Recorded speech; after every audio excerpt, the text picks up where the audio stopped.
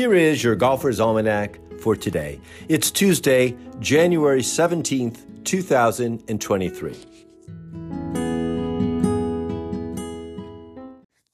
Today is the birthday of Olin Dutra, born in Monterey, California in 1901. He started as a caddy and worked in his father's hardware store on the way to turning pro in 1924.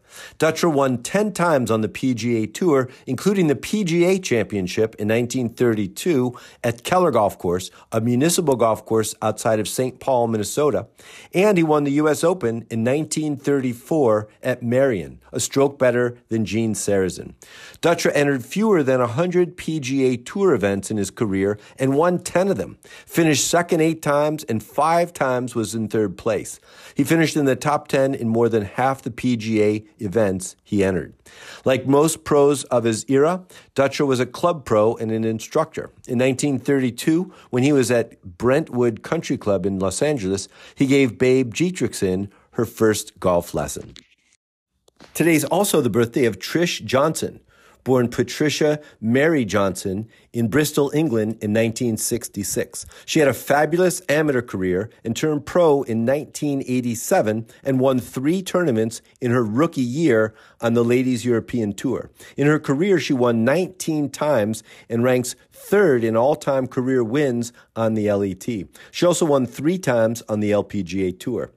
Johnson played on 8 Solheim Cup teams and continues to compete on the Legends Tour, where she won the inaugural Senior LPGA Championship in 2017 and then won it again in 2021. Both times the event was held at the French Lick Resort in Indiana. Happy birthday, Trish. Reed Jack was born on this day in 1924 in Cumbernauld, Scotland. He was a career amateur and won the British Amateur in 1957 at Formby. And he played on 2 Walker Cup teams in 1957 and in 1959. And on this day in 1916 at the Martinique Hotel in New York City, the idea of the PGA was first discussed at a luncheon organized by Rodman Wanamaker. The PGA would formally be created in April at another meeting.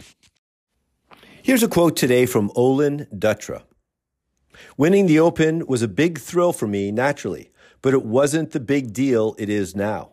Most of the men playing in the Open in those days were club pros. We all had to tend shop, teach, look after members, keep everyone happy, and play mostly in local tournaments. To play in a big tournament like the Open or the PGA was just an escape for a week."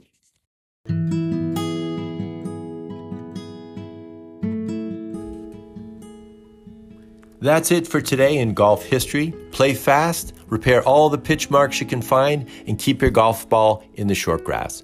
Your Golfer's Almanac is a Golf Tunes production. It's written, produced, and narrated by me, Michael Duranko. I invite you to check out our original golf illustrations and the humor essays that accompany each of the golf cartoons. Tour Backspin is a weekly golf history newsletter that celebrates the PGA Tour in the 1960s and 70s with tie-ins to today's tour. They offer a bunch of content, contests, and other interesting bits. See the link in the show notes and subscribe.